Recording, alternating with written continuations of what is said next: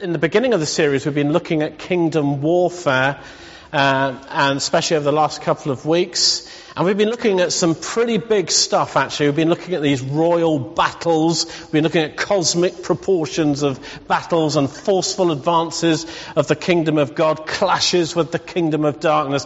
It's been very boyish, I've been told. So it's been good fun. And I know that for many of us, the Christmas story will never be quite the same after looking at the kingdom warfare version of the Christmas story. Santa was most definitely not happy. But the main message is that kingdom advance involves warfare, and it's a provocation to the darkness in the world, and it will be resisted, but the kingdom of God advances anyway. It's unstoppable, the kingdom of God. But for most of us, these sort of big cosmic questions don't often come up in our daily lives. Somebody said in one of our small groups last week, that for me the battle is actually more about getting through the day as a Christian, making good choices and maintaining a walk with God. That's warfare. Just getting out of bed and deciding to be a Christian today and to live in a godly way. And so the battle is not so much about the big stuff, but what goes on inside of me. It comes down to us. It comes home to us in the end. And Paul called it a warring in my flesh. The battle against sin, doubt, unbelief. And so kingdom warfare starts with me. And if you're anything like me, you'll know that I am probably my own biggest enemy most of the time in these things. My responses, my attitudes, my sinful behaviour is often the biggest enemy. But make no mistake, because even this is still very strategic, because as long as we're continually distracted with the battle going on inside of us, we're of little of no threat to the kingdom of darkness. And so this is how our daily lives kind of connects with that bigger battle, that clashing of kingdoms that we've been talking about. So today and next time we're going to be looking at temptation from Matthew chapter 4, where Jesus is tempted by the devil. And I want to do this over 2 weeks. This week, how does temptation work? I mean, how is it that time after time we get caught out with temptation? How does it keep working on me? Why haven't we got wise to it yet? And what's going on there? And I'm going to make you think a bit today. I hope that's okay. So that's why I've given you the sheets, so you can make some notes as we go along, and some stuff to think about and to take away. And then next time, I want to look at some strategies for handling or overcoming temptation. We'll touch on that today, but we'll look at it in more detail next time. So let's just turn to Matthew chapter 4 first of all, and we're going to read verses 1 to 11. Matthew chapter 4, verse 1 to 11. And this, if you know the context, is on the back of an amazing heavenly encounter that Jesus has just had. Jesus has just been baptized in the Jordan, and it says that as Jesus was baptized, the heavens were opened and the Spirit of God descends upon him like a dove. The Holy Spirit has just anointed Jesus for his earthly ministry, and then immediately he's led into the desert for his first big showdown with the prince of this world. And this happens because Jesus is beginning to advance the kingdom of God. So let's just read the passage, Matthew 4, verses 1 to 11. Jesus was led by the Spirit into the desert to be tempted by the devil. After fasting 40 days and 40 nights, he was hungry. And the tempter came to him and said, "If you are the Son of God, tell these stones to become bread." Jesus answered, "It's written, man does not live on bread alone, but on every word that comes from the mouth of God." Then the devil took him to the holy city and had him stand on the highest point of the temple. And he said, "If you're the Son of God, throw yourself down, for it is written, he will command his angels concerning you, and they will lift you up in their hands, so that you will not strike your foot against a stone." Jesus answered him and said, "It's written, do not put the Lord your God to the test." Again, the devil took him to a very high mountain and showed him all the kingdoms of the world and their splendor. "All this I will give you," he said, "if you bow down and worship me." But Jesus said to him, "Away from me, Satan, for it is written, worship the Lord your God and serve him only." Then the devil left him, and the angels came and attended to him. Lord Jesus, I just pray that you'd give us fresh understanding on this whole encounter. Lord, I pray that this would be life-changing to hear about the roots of temptation. I pray, Father, that you would just come upon us by the Holy Spirit with a spirit of revelation and bring clarity to our hearts and our minds. In Jesus' name, amen. I'm sure that many of you, if you've been around church any period of time, will have heard talks on temptation from this passage. But I want to stay really big picture today, and I want to look at how does temptation work, how does it catch us out, and expose the roots of temptation. So that's what today's talk is about. And the first thing I want you to see is that temptation is tailored to each of us. We have our own particular kinds of temptation to contend with. You know, your temptations are not the same as mine, and vice versa. They're tailored to you, which is partly why they're so powerful. And it's why Jesus gets us to pray, lead us not into temptation in the Lord's Prayer. That's not because God tempts us. He allows temptation, but it's more to do with, Lord, keep me from the particular kinds of temptation that I am vulnerable to. Keep me from those. So do you know where you're vulnerable? Do you know the temptations that you're vulnerable in? Well, that prayer is about that. Keep me from that particular area of temptation. It's how we guard ourselves. So my temptations are not the same as yours and vice versa, and neither are the temptations of Jesus the same as ours. It's unlikely that any of us will be offered all the kingdoms of the world at any time soon. It's not likely that we'll be offered to turn stones into bread as a kind of a magic trick in the desert. And neither are we going to be tempted to do spectacular stunts like throw ourselves off high buildings so that the angels can play catch with us. We're not likely to have those kind of temptations. They were very particular to Jesus. Jesus' temptations were specific to him. So that his tempting, or more accurately, the testing he endured, was specifically tailored to who he was. They were designed not to test him on what he knew, although he does seem to know his Bible pretty well, as you can see from how many times he quotes Scripture, but rather they were to reveal who Jesus was. These were messianic tests designed to prove that he was the Son of God, the Messiah. They were very specific to Jesus. And yet, the Bible says that Jesus was tempted in every way just as we are. And yet he didn't sin. Hebrews chapter 4 says that. And for this reason, the verse goes on, we can have confidence to approach God for help when we're in need, when we're tempted. So I found myself asking, looking at these temptations of Jesus, well, was he really tempted as we are? I mean, how can it be so if his temptations are not the same as mine? In what way was he tempted as we are? It seems like a crucial question to me. If I'm going to go to him for help, I need to know he understands the temptations I'm facing. Well, there's some other passages which show that Jesus was tempted. We could choose Matthew chapter 16, where Peter tempts him. If you remember, he tempts him to avoid the cross. He says, far be it from you, Lord, you don't need to go that way. And Jesus turns around and rebukes him and says, get behind me, Satan. Or there's the time in the Garden of Gethsemane where it seems that Jesus almost toys with the idea of not going through with the cross and saying, Lord, are you sure there's no other way? Or there's the other occasion when Jesus is actually on the cross now, he's nailed there, and I think it's 7 times people say to him, look, if you're the Christ, get down from the cross, we'll believe in you. Temptation. I can't quite identify with those temptations, can you? So in what way are his temptations mine and mine his? How does he understand what it is to be tempted? I mean, when was Jesus tempted with the latest iPhone? The iPhone 6 looks great, doesn't it? I mean, when was he tempted with that? When did the billboard on the street turn Jesus' head? When did he fight with his wife? I mean, he wasn't even married. When did he get tempted to look at internet porn? Or when did Cadbury's chocolate tempt him? You see, Jesus didn't have these kind of opportunities to sin because they didn't exist for him, just as we will not experience the temptations he experienced. They don't exist for us. They are tailored temptations. But if this is so, then how can we have confidence he can help us in our time of need? And I think this is a really important question. And so for this, we need to understand the nature of temptation and where it comes from.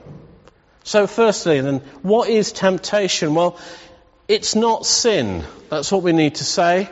Temptation itself is not sin. Jesus was tempted, and it says that he never sinned. We are tempted. Being tempted itself is not sin. Even if we feel strongly tempted. You know, sometimes we can feel guilt from association with a particular temptation. And it's like it turns the screw on us and, oh, you shouldn't be tempted with that kind of stuff. And you kind of feel guilty and you've not actually done anything. We feel guilty from association. And neither is God angry with us for getting tempted. You know, God never tempts us with evil, but he does allow us to be tested. Also, just in case you're wondering, there is no level of higher spiritual maturity when temptation is no longer a problem. You don't get to a certain point in your Christian life and say, bring it on. I can take any temptation. You know, Jesus was tempted. I rest my case. He was the most mature man that ever lived, and he was tempted. So what is it? How does it work? Why does it work? To understand this, we need to go back to the Garden of Eden, and this is where you're going to need your sheets. Go back to the Garden of Eden and see how God created us, because as we will see, temptation works because it presses the button on our basic human needs and then distorts them. And I'm going to call these our Genesis needs. And if we turn back to Genesis, I'm just going to read verses to you rather than get you to turn to all the passages. But if we look into Genesis, we see that at the beginning of time in creation, that these needs, these Genesis needs, fall into 4 basic areas. So if you're into this kind of stuff, you might be aware of Maslow's hierarchy of needs. Well, it's kind of like that, but this comes straight out of the Bible. And the first thing is this, that our need for safety and certainty. Our need for safety and certainty. Every human being needs that in their lives. Genesis 2, verse 8 to 10 says this. The Lord God planted a garden in the east in Eden, and there he put the man he'd formed. The Lord God made all kinds of trees grow out of the ground, trees that were pleasing to the eye and good for food. In the middle of the garden, were the tree of life and the tree of knowledge of good and evil. And a river watering the garden flowed from Eden, and from there it was separated into 4 headwaters. And you can see from here that there was a very specific place that God placed the man. He put him in this garden. It was a place of safety and security. There were clear boundaries. There was water. There was plentiful food. Man knew what he was about. He knew what he was there to do, to work the garden and take care of it. There was this need of safety and security, and it was provided for him, given to him by God on the plate, right at the beginning of time. And you know, this need for safety and security is very strong in our culture, isn't it? Anybody ever got caught out with health and safety? I mean, it's just out there so much. It's just like an obsession in our culture. I heard recently on Radio 4, so it must be true, I heard that they are just about to introduce, you know, when you go on the London Underground, it says mind the gap before you step off the train. They're just about to do that for buses. Mind the gap, for goodness sake. Just in case somebody doesn't know that when you step off a bus, there's a gap. Almost an obsession in our particular culture. But this is how we were created, with this need for stability and protection. If you ever lose your job or something tragic happens, you'll know how you feel like your world is falling apart. You've not got that safety and that security. It's even where our basic survival instincts come from. It's where self-preservation comes from. It's a good thing. It's what God created us to be. People who need safety and security. The second Genesis need is for variety and adventure. Variety and adventure. So in Genesis chapter 1, verse 28 to 30, it says that God blessed them. Isn't it good when God blesses us? That's how it started, with God's blessing. He blessed them and he said to them, "Be fruitful and increase in number. Fill the earth and subdue it. Rule over the fish in the sea and the birds in the sky and every living creature that moves on the ground." And he says, "I give you every seed-bearing plant on the face of the whole earth. Every tree that has fruits and seed in it. They will be yours for food." Adventure. Fill the earth, explore it. Get to know all the animals that I've put there. All the discoveries that we're still trying to work out. We still don't understand the greatness of creation and what God put in there. Incredible variety and adventure. Every seed-bearing plant, every tree, I've given it to you. They're yours for food. A mixed diet. If you've got any doubt about this, then consider our drive for new things. Why is it we always want the latest thing, the new thing? The new phone, the new car, the new experience. We need variety. We want variety. It drives even our economy. That need for variety. I want to change. I'm just fed up with this phone. I've had it for a year now. I mean, advertising relies on this need, doesn't it? You haven't got the latest phone. You know, I haven't got a thing about the iPhone 6. I just want you to know. I'm happy with my iPhone 5. It's just a good illustration. You know, our love of speed or travel or theme parks, rides that scare us, crazy people who hang off cliffs and jump out of planes. It's adventure. We've got it in us. It's how God created us. It's what drives us to explore and to discover. It's a good thing. It's part of what makes life enjoyable. It's how God created us to be. And the third Genesis need is that for significance and purpose. So in Genesis 2:19 to 20, it says that God formed out of the ground all the wild animals and all the birds in the sky. And he brought them all to man to see what he would call them. What name are you going to give them? And whatever man called each living creature, that was his name. So man gave names to all the livestock, the birds in the sky and all the wild animals. So along with working the garden, Adam had this incredibly responsible task.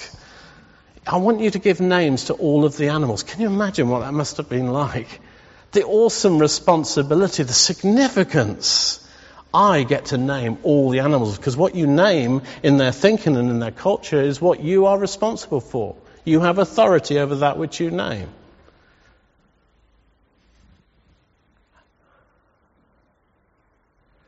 Naming gives power over what has been named, and it's part of Adam's delegated authority from God to rule over the earth and sea.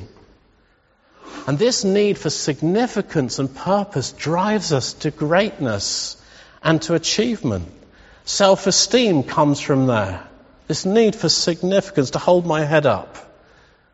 It gives us value and means that we have something worthwhile to contribute. It's why I want to do a good job. It's why I want people to think well of me. It's not a bad thing either.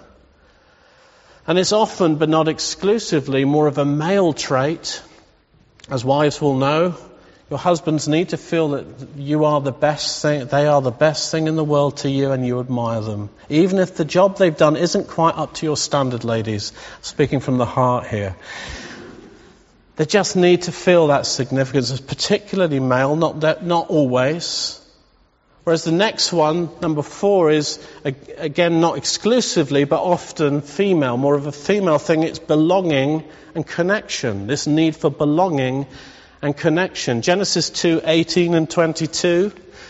The Lord God said, "It's not good for man to be alone. I'll make him a helper suitable for him." Verse 22. Then the Lord God made a woman from the rib he'd taken out of the man, and he brought her to the man. You can't get much closer than that, can you? Out of my rib, My wife is out of my rib. That's pretty close.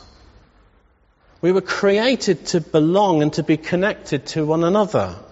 And it's the glue that helps human society to work. Fractured though it is in so many parts, it is still something that we strive for. And all of these Genesis needs are, in themselves, good things. I mean, when God created the heavens and the earth and He rested, He looked around and He said, it's good. God, in His standards of holiness and greatness, looked at creation and said, it's good. I've done a good job. So they were good things. Actually, they're all part of what it makes us to be human.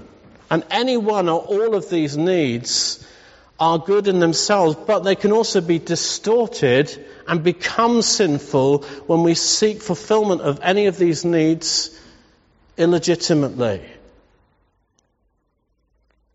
And this happened first of all to Eve, where there was a distortion of those needs, the Genesis needs. And Genesis 3 has the relevant information, and I'm going to run quickly through that. Genesis 3 verses 1 to 7. And I want you, as I'm going through, see if you can spot which buttons of her Genesis needs the snake is pushing. Here we go, verse 1. Now the snake was more crafty than any of the wild animals the Lord God had made. He said to the woman, did God really say you must not eat from any tree in the garden? What do you think that's about? Variety and adventure. Any tree? Did He really say that? Isn't that a bit boring? What about your variety and adventure? Secondly, the woman said to the snake, we may eat of the fruit from the trees in the garden, but God did say you must not eat fruit from the tree that's in the middle of the garden, and you must not touch it or you will die. Well, maybe there's some adventure there. You know, the idea, if I touch it I might die. Some people are kind of weird like that. You know, if I jump out of a plane without a parachute, I might die, but hey, it's fun. I can't say I'm particularly like that. And there's also a conflict there with safety. The safety thing. Well, I might die if I do that. I want adventure, but I might die. Safety and adventure. Verse 4 says, you will certainly not die, said the snake, for God knows that when you eat from it, your eyes will be opened and you'll be like God, knowing good and evil. How about that? Significance, certainty, you'll certainly not die, and safety. The devil's reassuring me. Isn't that reassuring? Not really. And so when the woman saw that the fruit of the tree was good and pleasing to the eye, she ate it and gave some to her husbands. But do you see how the snake just presses Eve's buttons, and he does the same to any of us? He presses those buttons. Any of these basic human needs can be distorted through temptation, moving us away from legitimate ways of satisfying these needs to progressively more distorted ways. So back to the original question then, and I want some audience participation. I had a bit of practice on that one. Back to the original question, was Jesus really tempted as we are tempted? Turn back to Matthew 4. And let's review the temptations that He experienced and ask ourselves, which of the 4 areas of human need was He being tempted on? So the first one is the temptation to turn stones into bread. Verse 3, the tempter came to him and said, if you're the Son of God, tell these stones to become bread. What do you think? Safety? Yep, why safety? Very good. You need to eat to stay alive. You can tell she's medical, can't you? Anybody else? Significance, why? Absolutely, yeah.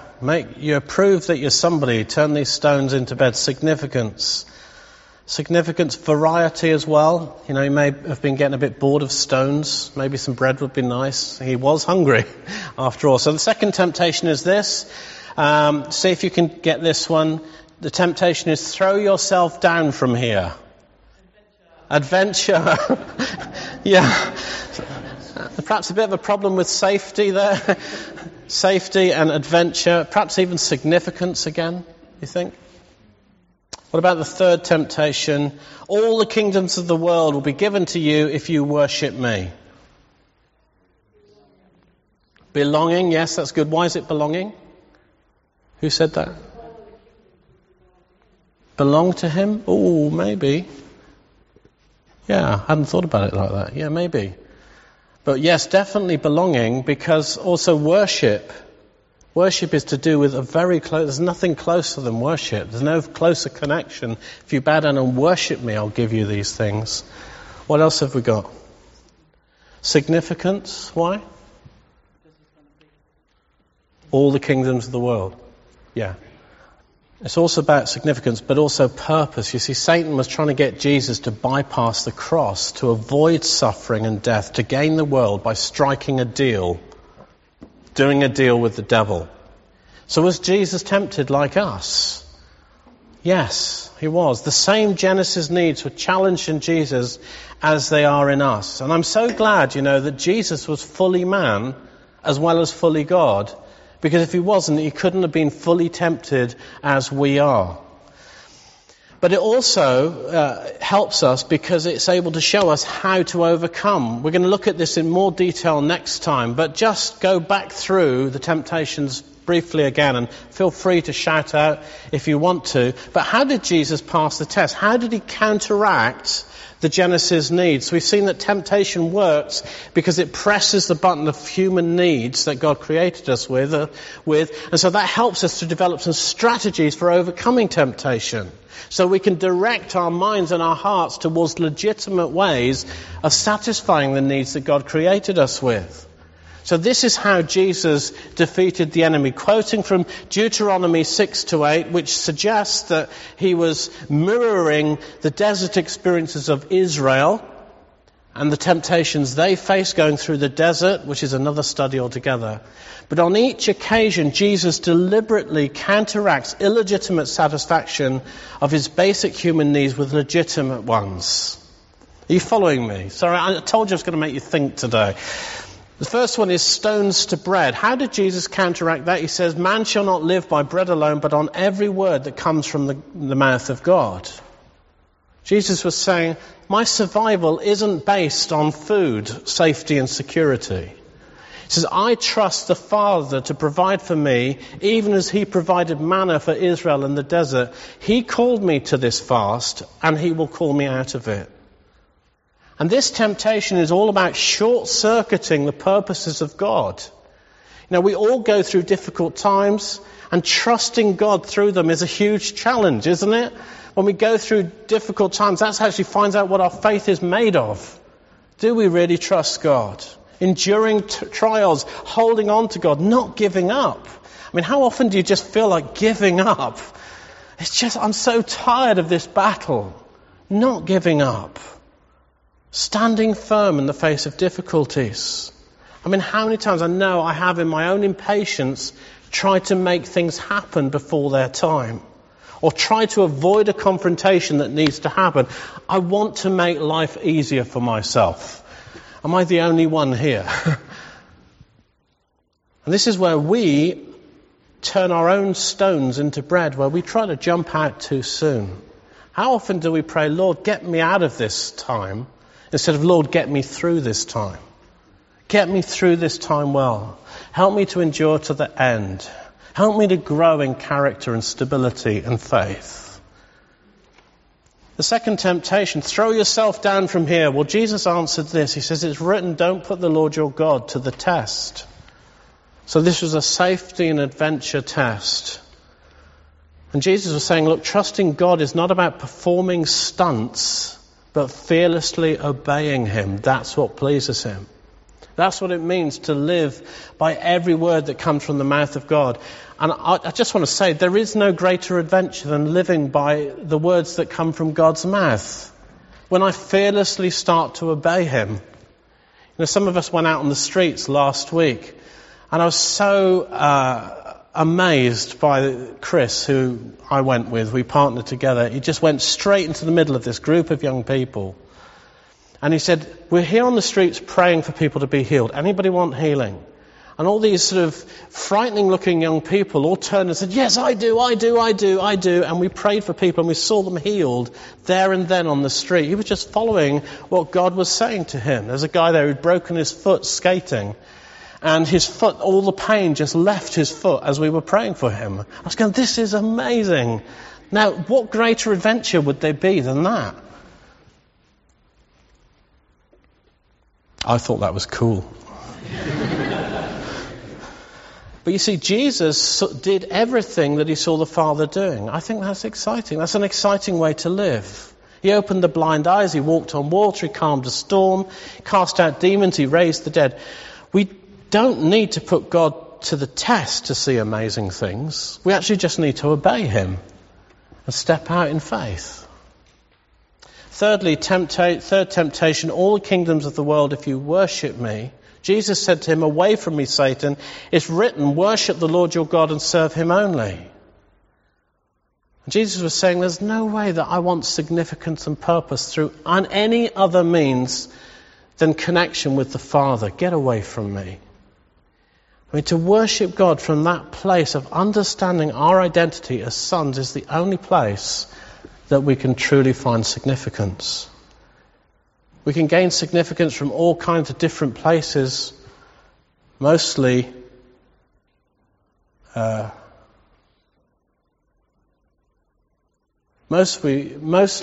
significance we look for it in things that we do, don't we? How often do we do? I've done a really good job, so I feel significant. But actually what Jesus teaches us is that your significance is in who you are as a son of God. You are already significant. If you're a Christian today, if you are a child of God, you are already significant.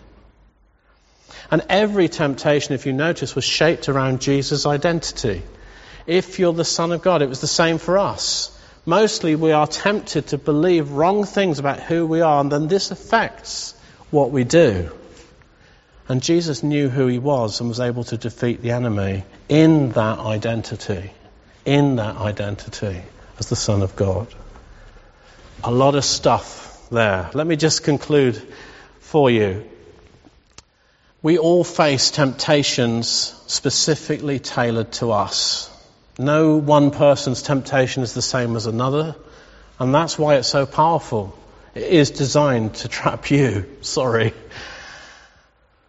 But it also relates to the way that God has created us. Because we all have these basic Genesis needs. We need safety and certainty. We need variety and adventure. We need significance and purpose. We need to belong and connect. But these needs can only be met in the context they were originally designed to work, in relationship with God. And this is where the battle is felt. Externally, temptation tries to distort these needs and looks for ways to draw us into satisfying through illegitimate ways, leading to sin. Internally, we battle too against sinful desires, and we don't always give way to the leading of the Spirit. This is the warring in my flesh that Paul talked about. So we're having a battle on the outside and on the inside on these things. So how does understanding temptation and how it works help us to overcome and keep us from being distracted from our position in the battle of advancing the kingdom of God? Well, here's the take home, especially for Becky Webb, who is a teacher, and she likes it when I give you a take home. So here's the take home. 3 take homes. Number 1, think about the temptations that you struggle with. The ones that are specifically tailored to you, that you know about better than anybody else. Think about those temptations and ask yourself this question: what am I looking for in that temptation? What is the need that I am trying to satisfy through that temptation? What is legitimate, a legitimate way of satisfying it, and what is illegitimate? Because those needs ultimately can only be met in God, out of right relationship with him. And once you've seen that, repent of looking for, change your mind, look at it differently. Say, Lord, I shouldn't be looking for satisfaction of that need in that place. It should be in the context of my marriage. It should be in the context of godly relationships. It should be in these places that are legitimate that you've arranged for us. And repent. And secondly, this is one that's you're going to have to get your head around a bit. The second thing is give away what you need. So if it's significance that you need, give away significance. Let me just explain. It's a kingdom principle. It says in the Bible, give and it will be given to you. So if you're looking at your temptations, I'm saying, I need more significance. Well, give it to those that are around you. Encourage others. Make them feel significant. Make them feel like $1 million. It's amazing how it works, how it comes back. And I don't just mean people say, oh, I think you're great too. It's not that. It's creating the environment, the culture around you, the atmosphere around you, where actually I'm a positive influence on people. And I make them grow. I make them big in themselves, in God. Or if it's belonging and connection, well, that's an easy one. Just show love to people. Just love one another. That's how we connect. Be warm and affectionate, because when you are, that's the culture that you create. That's the atmosphere, and people are drawn to you. Or variety and adventure. Well, why not do something varietous and adventurous? Do something crazy. Go on a trip somewhere. Go on a mission trip. Go out on the streets and tell people about Jesus. You get the idea. So that's 1, 2, 3. 1 is think about temptations. 2, give away what you need. 3, tell somebody about your struggles. Tell somebody about them. Ask for help. Jesus, it says, was tempted in every way as we are, yet didn't sin, so that we can have confidence to approach him for help. We can approach Jesus for help. We can ask one another for help. We can pray for one another to help and support one another through temptation. 3 take-homes. Lord Jesus, we want to just thank you for the way that you created us. We want to thank you, Lord, that you created us with needs, so that would always lead us back to you in the end. Right back to the garden, right back to that original relationship. And Father God, I just pray that for each one of us, that truth would set some people free today. Just the realities of, that's why. The aha moment. And I pray, Lord, that there would be restored relationship across this room with you. Perhaps for those that have been out on a limb or just struggling in different areas. I just pray, Lord, for that reconnecting. Thank you, Lord, that you never condemn us. Thank you, Lord, that you draw us. Lord, we worship you. Lord, would you just send your Holy Spirit upon us now? Would you fill us up? Would you encourage us? And help us to walk more closely with you. In Jesus' name. Amen.